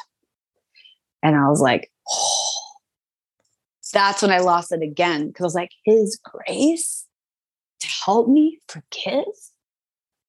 Wow. Like that really like blew my mind. And so the second I asked, I'm like, "God, I asked for your grace." And like, it was like fire literally filled top of my head through my entire body. I was instantly healed. Oh, everything. Wow. Yes. Radically, instantaneously healed in my body. Fall to the floor. I'm just like I could bend my knees. I was jumping up and down. He's like, "Hallelujah." He's like screaming. He's like, "Give her the microphone." Because now I didn't realize this. Faith comes by hearing. We need to hear these things because our faith is built. So he's like, "You need to tell everybody what just happened because so I'm like, "I'm healed." And like, it's granted instantly right when I said that, I felt like the lies of the enemy try to creep in. Looking back, which is crazy. I was so free, but the enemy does not want you to receive it and keep it. Yeah. Because listen, let me tell you, after that, I went out to that field and I was on my face in the grass for 2 hours after that, because I had some talking to do with God, because it's like, I was praising him and just like all of that and just crazy, crazy, crazy. But there's still like, yes, instantly heal, but yes, let's walk through that too, because it's like, not just like one and done. Like there's stuff that you need to unpack and like I needed to do that then. Some people, different stories, but like I would then went on a journey of God showing me areas of how I built a fortress around myself to protect me from hurt and pain, rejection and abandonment, all that kind of stuff. But I was instantly healed. My body has been fully redeemed since then. In that case, I don't struggle with arthritis, my body and joints. Obviously with the food in America, we have to be careful, but like, I mean, like, no, I never suffered again in that way. And, it's crazy because it was in the summertime where our school was done. So the students didn't see it until like the next year I came back. So it was this kind of like, and then I was on tour that whole summer. So it was like God healed me from the gate. So I was gone that whole summer. I didn't see my family maybe one time. I saw them maybe twice that year. And I just turned 19. And so I was on tour that whole summer, and I'm just so thankful. His timing is so perfect, and he did it right away. It's incredible. I mean, that's an amazing testimony in and of itself right there, Leah. Yeah. I mean, we can probably spend, a whole hour just unpacking that, but man, totally. that is amazing. I'm so happy that you had that experience and that your body's continuing to feel well, on top of that. You said that you were there for 3 years and then you kind of finished up there. Where did the Lord lead you after that? So I was going to have a summer in Minnesota and reestablish. And then I was going to go back to Fort Myers to do an internship with their youth program, because that's what I did in my 3rd year there. And Holy Spirit was like, no, you're not going back there. Like, I left my stuff in an apartment. I left stuff and I never went back to get it. Oh, wow. That's all I know. And it was in storage and then it's gone. So like you're being in contact with people. It's like, oh, so someone, okay. All of that stuff either in the garbage or somebody was blessed with a lot of nice things, but not everything was left there. Obviously I took clothes home, but there was a lot of stuff that never got back to my place in Minnesota. So the Lord just was like, you need to be in Minnesota this year. Okay. So I did an internship at a church that I got radically saved at again. So I did that for a year. Cause again, it was like the mission was ministry. And then on the back, I did that. And then during that time, the Lord put Hillsong College on my heart to prep for it. And granted, actually, when I was in Fort Myers, it was there for years. My friend goes, Leah, you should go do this. And I'm like, okay, what? I didn't know they had a college. Like I grew up doing that, but I was like listening to them. I didn't know they had a college. It was in Sydney, Australia. And I was like, I love traveling. Sydney looks so cool. To interject here quick, for those that aren't familiar with Hillsong or Hillsong College, can you kind of give them a little rundown? Hillsong is a church based in Sydney, and they have many campuses throughout the world, and they're predominantly known for their worship music. They sell their CDs, and back in the day, Christian bookstores, and you would just listen to their music, and the pastor had a lot of books and things, and my parents gravitated towards them. And so I grew up listening to their worship music and reading their books. But I didn't dig deep enough to know that like, oh, they actually have a college for leadership, Bible college training to be in ministry or, whatever area facet you wanted. But they had dance program, all of that other stuff. So does that help answer question? Yeah, I think so. Yeah. Yep. Yeah. So thus begins the journey of the Lord prompting me to apply and to go there. And that journey was, looking back, one of the most painful ones I went through, because I thought it was going to be like, okay, God, like this, boom, we're just going to go like that. Someone's going to like give me thousands of dollars to go live out my dream and like become like this worship pastor person, like, oh, that's how he works. Won't he do it? Like, I just like, okay. That's not how it happened for Leah. It's not how it happened for Leah. Leah worked her butt off to go. I get accepted. Beautiful, beautiful. I have to defer for 2 years to save money. And all the while, people are like, are you really going to go there? Or is this like a dream? Like, I don't know. Like, what are you doing? In their eyes, it was taking too long. And then in my eyes, it was taking too long. And many times I was like, that's it, throw it in the towel. I can't do this anymore. Then the Lord would send money in the mail from somebody with a letter. I still have the letters because it's almost like proof and it's evidence that like, he is so in your business. It's insane. So like that journey of getting there, that's a whole, like those 2 years are formative and very humbling, very, very humbling. Cause I was like, fast track, let's go. Like I run the show type thing. He goes, nope, you don't. You do not run the show. I run the show. You're my kid. Let me look after you. And I just like, again, I didn't know what that was. I didn't know how to do that. I didn't know that posture. I didn't know. And then at the same time I did, cause I'm like entitlement of like, well, just give it to me then, you know, like my attitude was just give me the money. What are you doing? You can like, but that's pride. That's ego. That's, you know, that kind of arrogance. That's not beautiful. You know what I mean? So like through that journey, wow, humble pie. Guess what? When Homegirl shows up to Sydney, Australia in 2013, those people that are in my class to this day, I talk to them almost every day. And every day. FaceTime, they're in Australia, they're in London, they're in Germany, they're in Texas, they're in Tennessee, they're like all over the place. Talk to those people all of the time. And if I were placed when I wanted to go, I don't think I ever would have met them. And those people have literally been my people. Like talk about, those are my people. Unfortunately, they don't live in New York City with me, but they're a phone call away, FaceTime away. And, you know, God is again, so strategic and he listens. And honestly, the patience that is developed within us when we trust him for his timing, that's just truly what I saw. So I get to Hillsong College and I met the most amazing people of my lifetime there. Like just what the talent. Oh my gosh. Talk about, you're like, okay, I'm done. I'm never going to sing again. You know, I was like, I suck.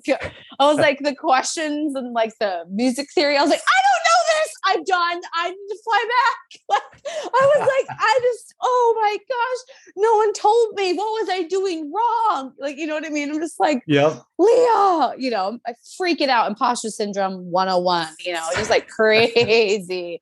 You know, and then comparison, and you have all of these kids. They're like, I just graduated from high school, and my parents are paying for me to be here. So it's like, I want to punch you in the face. Like I was like, I was so mad because I was like, you don't know how much it took to get me here, and I already did a season of my life. That's a book in itself. Like you know what I mean? I was very like seasoned by that time. So that some people were older, some people younger, like in my class. And it was hilarious. So like, again, humble. I was put in a place so many times. And God he's good like that. Some people may not call that goodness. I think it is goodness because we're to be made more like him, not like the world. And the world will bite, scratch, and claw their way forward. And that sometimes we are in an upside down kingdom. Like this is, you know, the Lord says the last shall be first and the first shall be last. Talk about cray. That doesn't make any sense. That doesn't make any sense. Right. Well, even being humble. I mean, he says that those who allow themselves to be humbled will be exalted, you know, will be made great. And so, it sounds like you definitely had quite a few lessons in humbleness during that period of time. Lots of them. And it still happens. But like, hello, I don't know. Anyway, yes, amen to that. And I'm thankful because I don't know. I just, it's nothing worse than somebody who thinks they have it all together and know it all. No one does, bro. Like, come on. Like, you don't ever arrive. There's another mountain waiting for you. Once you climb that one, there's another one. So that's the truth. Hey. That's the truth. How long were you in Sydney for, Leah? Yeah. So like, this is crazy. I saw a pattern in my life. So like I was in 3 years in Florida, and then I was in Minnesota for 3 years.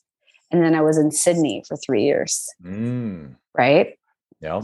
I wanted to become a resident and live in Sydney, Australia, all the days of my life and marry some like Aussie dude and have like surfer babies and own a cafe, right? Like own a cafe on the beach and like, I don't know, sell art or, you know, like just be a songwriter, just do all of the artsy fartsy stuff and just be free. Cause like I came alive in Australia. Like the personalities there, I didn't skip a beat. It was like home for me, literally. And thank God I got a job right away. So I was literally at a pub for 3 years and at Bible college, just doing the things, making it happen. So yeah, there's a lot in those 3 years. My goodness, that's like going back to, I mean, that's been shelved that season for a little bit because there's just some other stuff that has transpired in that community that I'm like, this past year went through some healing with that as well, because there's some stuff that went down. So, but we don't serve a church, we serve God. He is first, and people fail you. And it's not like you disregard them or like you don't, I don't know, honor them. We are to honor and love our brother and sister in Christ. But like, I think there is an idolatry that is built upon those on the platform, which is it's corrupting the church at the moment. Yeah. And so dangerous. It's very dangerous. And I think that's why I shied away from the spotlight, because I was like, I don't want that. I don't want that in my life. I don't want that pressure or even that like, so what, you have charisma. That doesn't mean you're anointed. Doesn't mean you even know the word of God. And who says you should be preaching? You know, like there's just, I mean, I know I'm being forward with that, but I just like, I learned the hard way through observing again, what not to do and what to do with not just ministry, but like life and relationships and people. And, you know, the church should not be built like a corporate system, meaning like you climb the corporate ladder. Like I said before, we are in an upside down kingdom. The first shall be last, the last shall be first. So he served the least of these, you know? And so it's just like, when I see that kind of pattern in the Western church, I'm like, my goodness, Jesus, we've got it twisted. Help us to be more like you and to not mirror even like not to conform to the world, but to be renewed by his mind and our mind, to be renewed together and to test and to know his good, pleasing, and perfect will. And that's kind of like literally, if I could speak to young people, but what do I do with my life? Where do I go? It is Romans 12 all the way. God gave that passage to me my third year and told me that passage, Galatians 6. So there's a few other things that those are like my life, what I build my life upon. And if you don't know the voice of the Lord, you can read the word of God and you can recognize his character and you can recognize who he is and not, and be able to discern who is that talking, you know? So I went to these places. Half of it was not my will. Most of it wasn't. I had the idea, but it very much was the Lord prompting me to go. And so, and the timing, frustrating with the whole college thing in Sydney, that was just horrendous for me, but very, very, it tempered me. Like chocolate needs to be tempered to get that nice color sheen and all of the sparkliness. I was tempered many times over because who is that? I don't know. Someone's ringing my doorbell. But I think sometimes it's like packages that like come in and they're like, sure, please buzz me in. Anyway, Amazon, it's okay. Buzz someone else. You have to edit that out or keep it. That's like the New York Life 101. Like, I was going to say, I think this is quality audio. We can keep that in. Yes. My friend goes to me the other day. She, like, her boyfriend sends her like, he's away and he sent her like chocolate and a few things, ice cream. And we have like these carriers here that like deliver all that kind of stuff. And like same situation to me. She goes, my buzzers keep buzzing. My mom's in my apartment hanging out with me. And she's like, aren't you going to get it? She's like, no, it's Amazon. It's someone. turns out it was actually for her. And she's like, oh, sorry. Anyway, it's just kind of funny. It's like the little nuances and the like idiosyncrasies of New York City. Anyway. Life in New York City. Life in New York. And I'm so thankful it's quiet. I also live on a quiet street. I moved, thank God, because I was in this it was a beautiful apartment, but like I had roommates. Now I'm on my own, but like it was very, very wild and just loud all the time. And I'm in a quiet little neighborhood and I love it. There's barely any sirens. You can't even hear the cars. There are no cars. So I'm really happy. Hey, God provided. Yes, he did. Like if we would have been anywhere else, you would have heard screaming, yelling, honking. Like we're like rush hour right now. Everyone's like trying to go somewhere. So anyway, that's just another thing. I'm like, oh, it's so quiet. I love this. Yeah. Yeah. Getting back to Hillsong though, you were there for 3 years and obviously learned a lot, learned, good things, what to do, also learned what not to do with things. And so sounds like you mentioned that you just kind of felt, okay, I got to get out of here. I got to get out of Hillsong. My time here, it's just kind of done. Where next? Where did you go after that? Yeah. So I think before I was saying, I was like, I want to be here forever. And like, that was my goal. And I was like on a jog and I brought my journal somehow. I was like jogging and with my journal because I wanted to go to this hill because like the sky somehow was bigger in Australia. Everything's bigger there, like literally bigger and scarier and will bite you and kill you essentially, like, so I was like, don't die from the spiders, like you just never know. So just like running through this cute little park and it's about sunset and like journaling, sitting against this tree. And it's like so romantic. I'm having a time with Jesus. And I'm like, I'm so excited about my life. I'm going to be here forever. And like, I'm going to get my residency. I love it. Like I was literally thriving there. Like I was just like, I don't want anything else. Like going back to my family, I barely spoke with them when I was in Australia. Time difference and also just stuff, Yeah. So it was just like, I was like, nope, I'm good. Like I was very disconnected from my family in a sense. Like I was and wasn't. It was a different time. Drew was in high school and Philip just about to be in college or was in college. Yeah. So just like it's just, my parents had their own thing. And I had my own thing and I was very much like hyper independent then. Like nobody was paying my bills but me. You know what I mean? So I was like, I got this. I'm going to do all this. In the middle of my like really giddy excitement, like plans. I'm telling God about the plans that I have that we're doing. He goes, no, you're not. And I was like, what? Nah, that's not him. That's silly. That's just what? I'm so happy here. I was like, and then he goes, no, you're not. I'm like, okay. And then he goes, yeah, you're going to move back to America, actually, when you graduate. And that was right after my birthday. So it was in September and I graduated in July. So I was planning on staying and he was planning on me leaving. And he goes, no, you're not. You're moving back to America. And I just instantly started crying because I was like, what? It's like you're moving back to America and you're moving to New York City and you're pursuing the entertainment industry. Wow. Going into the entertainment industry. That is what I felt the Lord say. So I had that chunk of time to confide in wise counsel. Okay, everyone?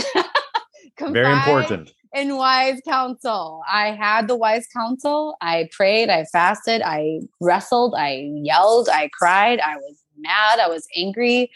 I literally felt like I was forsaking like a beautiful season of my life. And I found who I was and I found safety in Australia and family there.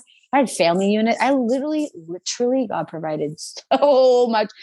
I spoiled, utterly spoiled. Like he really, really, really, he really outshined everything I could ever deserve. He did. And so that really put me in a spot of like going, okay, I'm clinging to you. Cause like, I don't know what, like it threw me so far for a loop because here I was, I don't know, was that like year 7 or 8 of prepping for ministry? And the Lord's like, you're not doing that actually. Kind of puts a big kink in your plans, huh? Yeah, I was like, if I'm pursuing this, why did I do that for all of those years?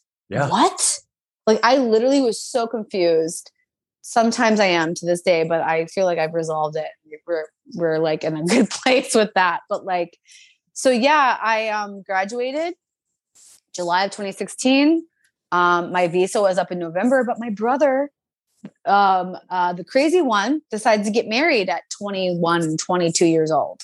So homeboy gets married in August. And I was like, oh, so I can't even like hang out in Australia. I can't even like work and chill and like exist. Nope. He's like full on, like, you're out in 3 weeks. Like, you graduate, the grace lifted off of me for me to be there. Like, oh my goodness. I was like, oh, we gotta go. Like, there was no grace for me to be there anymore. It was done. So like, knowing the perfect will of God, when the grace lifts and you combating your will with his will, your ideas with like what his perfect will for your life, you will be in more pain than you're basically doing it to yourself. You know what I mean? Yeah.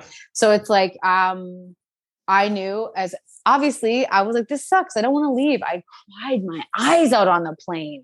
I was like trying to put my Australian, like the plug for my iPhone into like the plane. I was like, how is it working? Because they have different like outlets. And the stewardess goes, we're flying to America, so we have all American outlets. And I was like, what?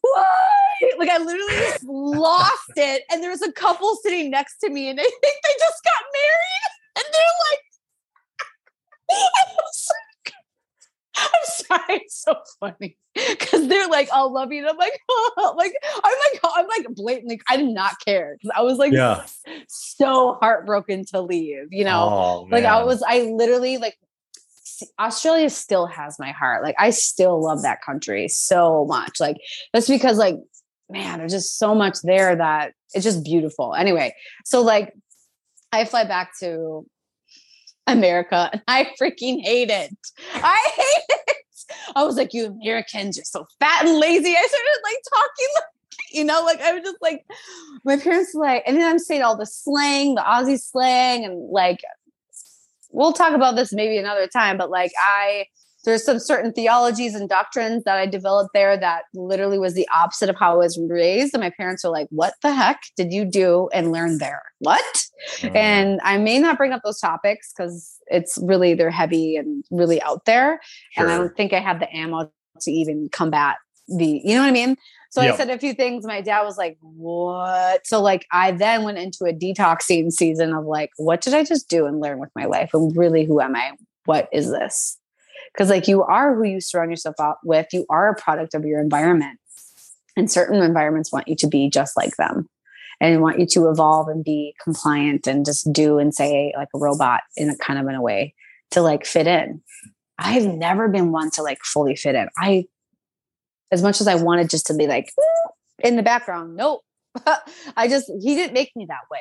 He did not. Like I tried to minimize. I tried to, as they say, edit. I tried to do all that, but he just literally is like, more, want more, give it. Like, you know what I mean? So like, I then work a side job selling jewelry and diamonds and engagement rings to save some money to move to New York City. And God's like tapping on my shoulder.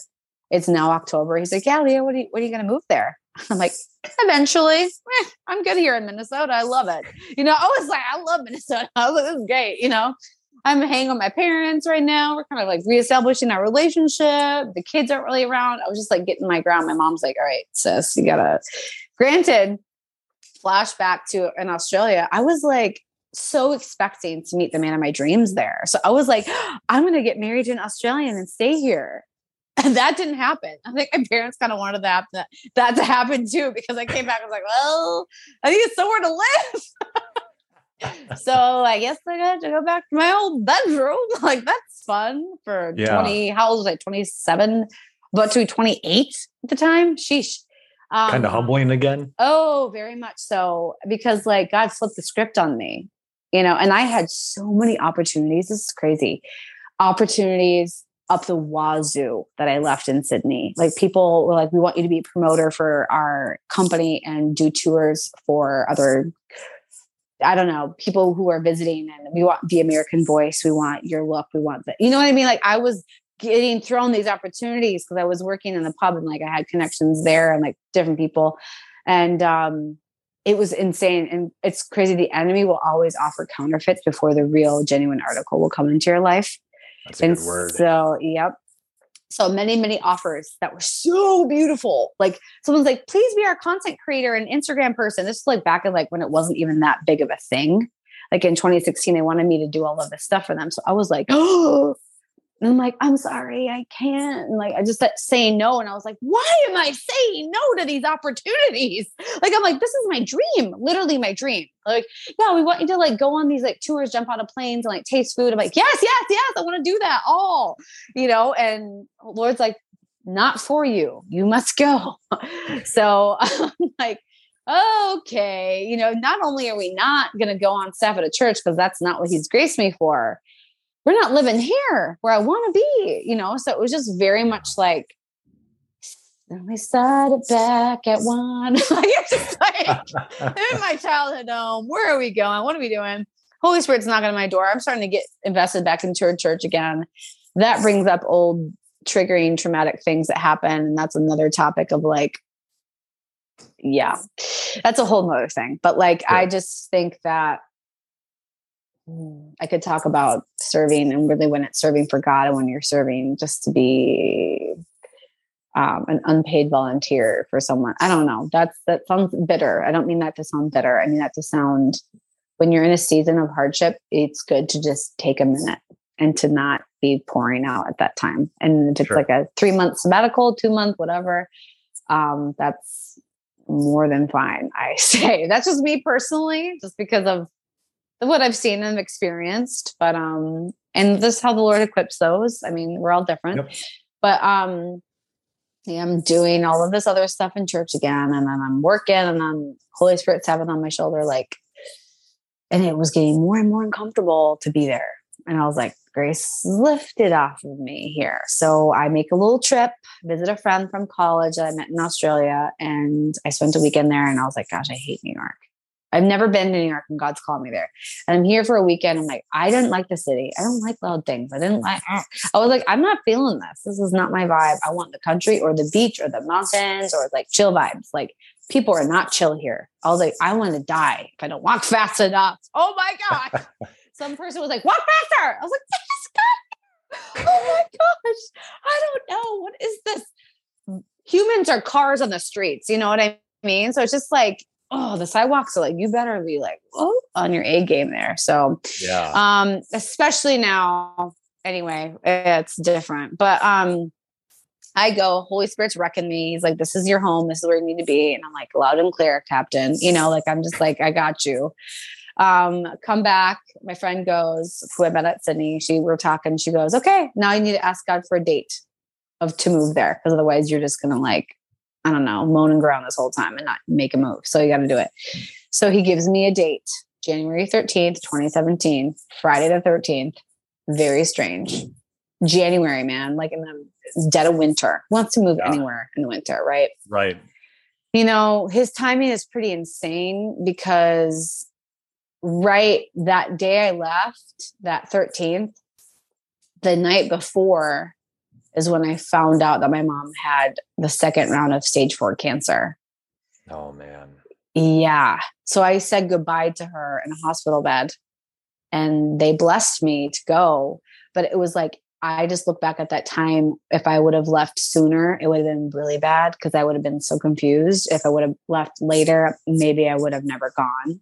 But he gave me this date and things were set and I had accommodations and everything was lined up. And he is like, again, he's so strategic. When we listen, if you want to listen, he will tell you, and it's trusting, right? We don't always get it right, but like that was all him, that date, that timing, because like I was, and then thus begins the journey of me being like, why am I in New York City? My mom is sick and not good again, and second round. And I hate it here. I really hated New York City for a solid 2 years. I was like the opposite of Australia. I missed the warmth. I miss the warmth of people, but bringing it back, God again provides the most incredible people. It's insane. Won't he do it again? Like he just brings these people into my life and they absolutely wow me. And I'm just like, what? Best friends, fast friends, just like that. To this day, the first friend I ever met, she's coming back to visit me. She moved back to Raleigh, but she's coming to visit me next weekend and we're going to hang out and stuff. But like, she changed my life and I met a lot of people through her and vice versa. And then, you know, community, it's like God's built my community here in the city. And then, I was very, very invested in the church here. I mean, I still am. I'm at another church now, but I've just always, you know, poured my life out in that way. And sometimes I'm like, dang, that's just, I don't know. Sometimes I question it, but meaning like, it really needs to be for him and not for any other reason or our logic behind it. The gain is not to establish anything physical, like within the church boundaries, but to really pour yourself out for him. And why you're there is for him. Yeah. And not to be seen, not to be validated, not to, you know, get your name up there, not to climb that corporate church ladder, which is so real, but like, really navigating how do you want to use me, God, in this season. And sometimes it's looked like for me leading worship. Sometimes it's looked like me leading small groups. It's looked like me leading the team. I didn't even know what it was. And looks like prayer team leadership. It looks like I'm doing a book study with y'all. I don't know what's going on. You know what I mean? Like it has looked different. It's not a sterile, like very mathematical kind of structure that he's made me or any of us to be. And the hands and feet, the body of Christ, messy, dynamic, wild, crazy. Sometimes you're going to be the foot. Sometimes you're going to be the head. Sometimes you're going to be the ear. Sometimes you're going to be the kneecap. It's going to be different in each season. He requires of us. If we want to, he's not going to force himself, but that's just something that I've learned. It's not always look the same. And there's been seasons of certain things and seasons of doing the things I really, really love and then not doing them. And then trusting God that like, there's a time and a place for it. And there's a position for everyone. So, yeah. Yeah. So he called you to New York while you were in Australia and said you're going to be in the entertainment industry. Yeah. So Leah, what are you doing in New York right now? What am I doing? So I am, you know, right now I work a job that is not technically in the entertainment industry. I work a job. I'm in finance. I actually just got a new job this week. So, which is congratulations. Praise the Lord. It's also in finance. So I do that during the work week for the monies. But I am at a conservatory. I'm at Esper Studio right now and studying acting technique called the Meisner technique, technically. So I'm studying Meisner technique at the studio and I'm now finally, y'all, building it up. It's taking me like literally years to allow myself and to even believe in myself enough or the confidence to even fully give my 110%, even more than like 1,000% to it. You know what I mean? And we're not fully at 1,000%. We're getting there. But meaning we all have these ideas in our heads of what success looks like, right? And like where we want to be and like where I thought I would be by now. Not there by any means. But like the plan, as we have seen the thread in my life, how faithful he is, how good he is, how present he is, how strategic he is, his timing is massively perfect. And so, and he'll never like, you know, God has given us anointing and favor and he's graced us. And if, you know, as we carry these things, he's not going to give us this heavy thing if we can't carry it well, if our character is not going to take us and our integrity is not going to carry it well through the years. Because it's like a whole lifestyle. This is not like a season of like, I'm going to do this. It's like, all right, well, can you actually carry the weight of the responsibility of being in an environment where everyone's against you in the spirit, you know, like you're in the belly of the beast type thing. Like, do you have the strength to do that? You know? So, now I am working on content. I'm creating things on my own and, still applying myself, auditioning, you know, it's like, hey, listen, being an actor is like the definition of like knowing how to be rejected well, because not every job is for you. Yeah. So, but I have a lot of dreams and things attached to the entertainment industry, a lot of passions there. And I finally allowed myself to receive how God has made me to be, and to operate in that with him, because it's not about me. Like, it's not about me. It never will be. But like, if I'm constantly rejecting my personality or myself to like, this is what Christians do.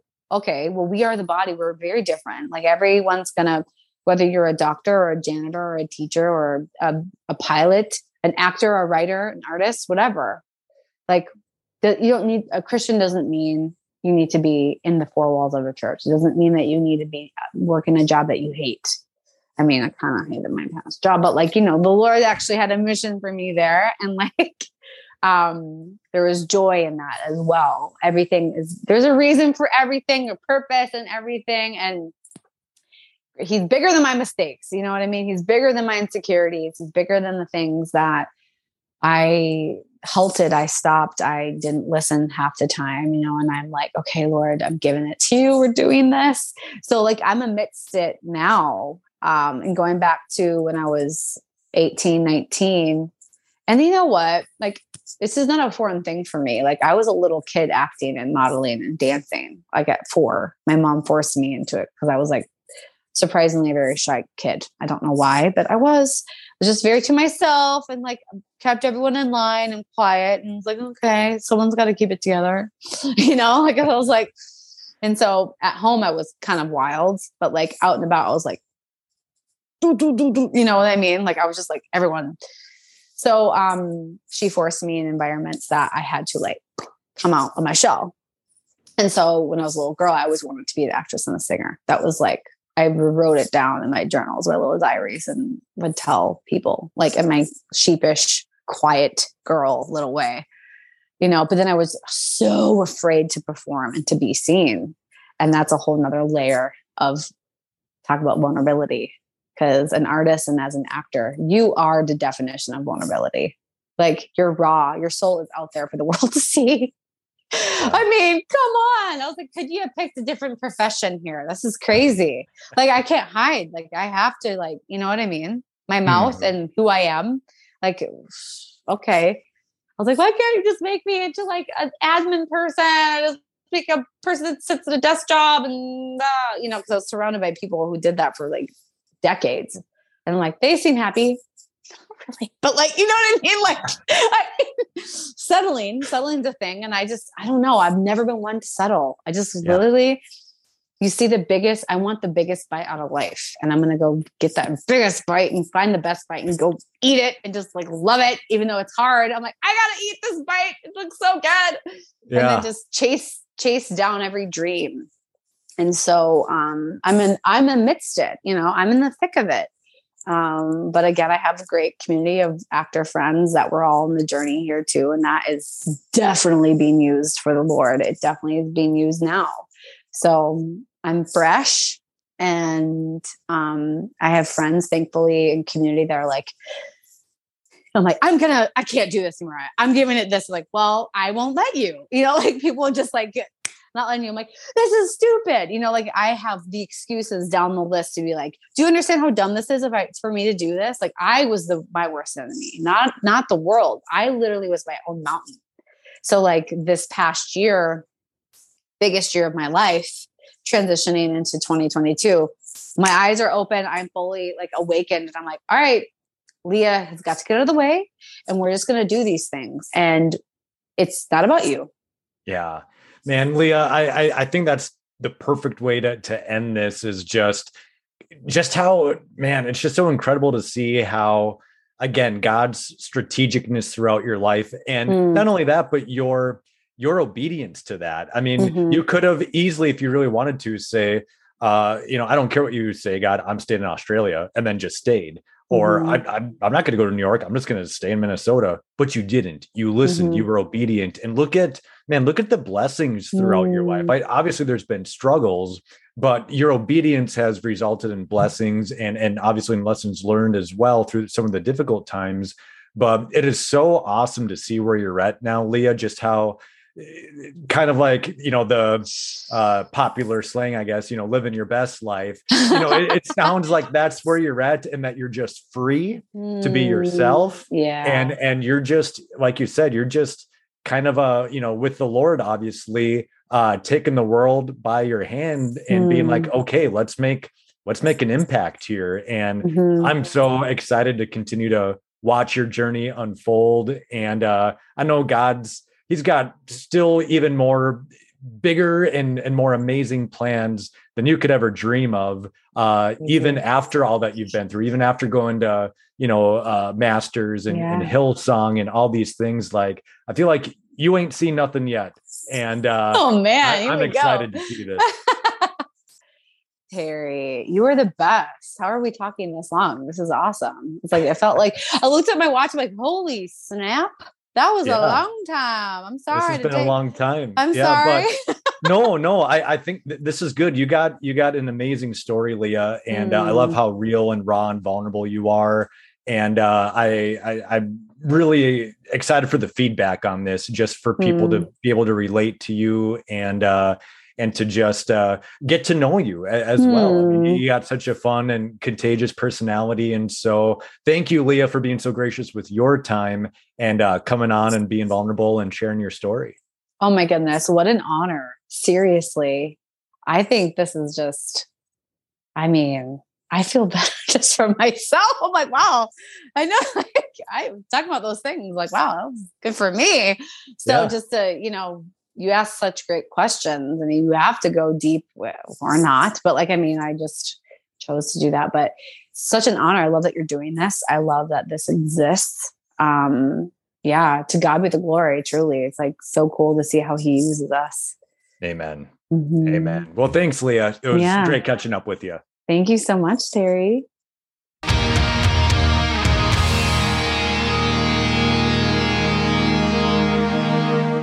Man, I love how just real Leah is. She is so full of life and energy, and it's just a true pleasure to be around. I know this was a longer episode, and I could have easily spent another hour or two talking with her, but for being so young, Leah has lived so much life and has so much wisdom. And I just know she is going to continue to be used in mighty and creative ways by God to share her story and bring him glory. You can follow Leah on Instagram at leah.m.amundsen and make sure to look out for some of her projects coming in the near future. If you have any questions for Leah, use the hashtag AskTWT and we'll get her to answer some. Thanks so much for tuning in, and make sure to leave those 5-star reviews on Apple Podcasts and Spotify, and share these testimonies with as many people as you can. I'll be back next week, but in the meantime, make sure you're living life in such a way that glorifies God and kicks Satan's butt. Peace.